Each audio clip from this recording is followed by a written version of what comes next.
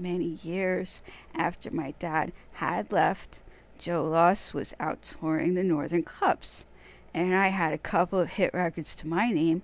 London cab drivers, with delight in telling me, "I used to see your dad sing down at the Palais," never failing to add, "He was a better bloody singer than you'll ever be," to which they would never get any argument from me. When the attractions and I first played the Palais in January 1979, one reviewer unfavorably compared us to Freddie and the Dreamers. I knew we'd hit the big time. The dance bands had long been banished, and the Palais was now an overcrowded, overheated rock and roll venue, looking a little bit tatty and kicked in. I wasn't drinking lemonade anymore, but I did take a walk up into the balcony. The same scent hung in the air, only now I could name the ingredients: sour, spilt beer, stale tobacco, nicotine stains, and of course, the stifled tears of jilted girls.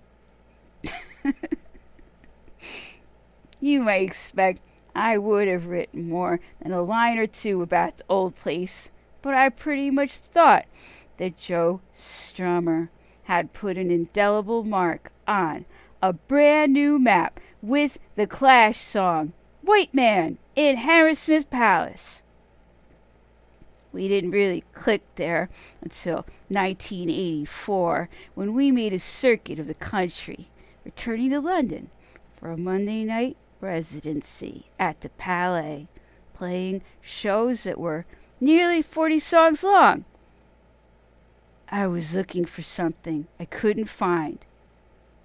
In 1981, we hired the deserted ballroom for the afternoon so we could stage a photograph for the album sleeve of Trust. Rather than list everyone involved in the credits, we dressed them all in hired tuxedos, sat them behind monogram music stands, and gave them rented instruments to hold. The attractions were word perfect. Nick Lowe was pretending to play a tenor sax, while our engineer led the string section. All the other members of the ensemble were our road crew, the staff of F-Beat Records, and the owners of Eden Studios. The scene was photographed in glorious black and white by Chalky Davies. 2 years later, I would sit for a series of 20 by 24 Polaroids that Davies and Starr shot with a giant land camera at the Science Museum. It resembled a Victorian plate contraption with bellows.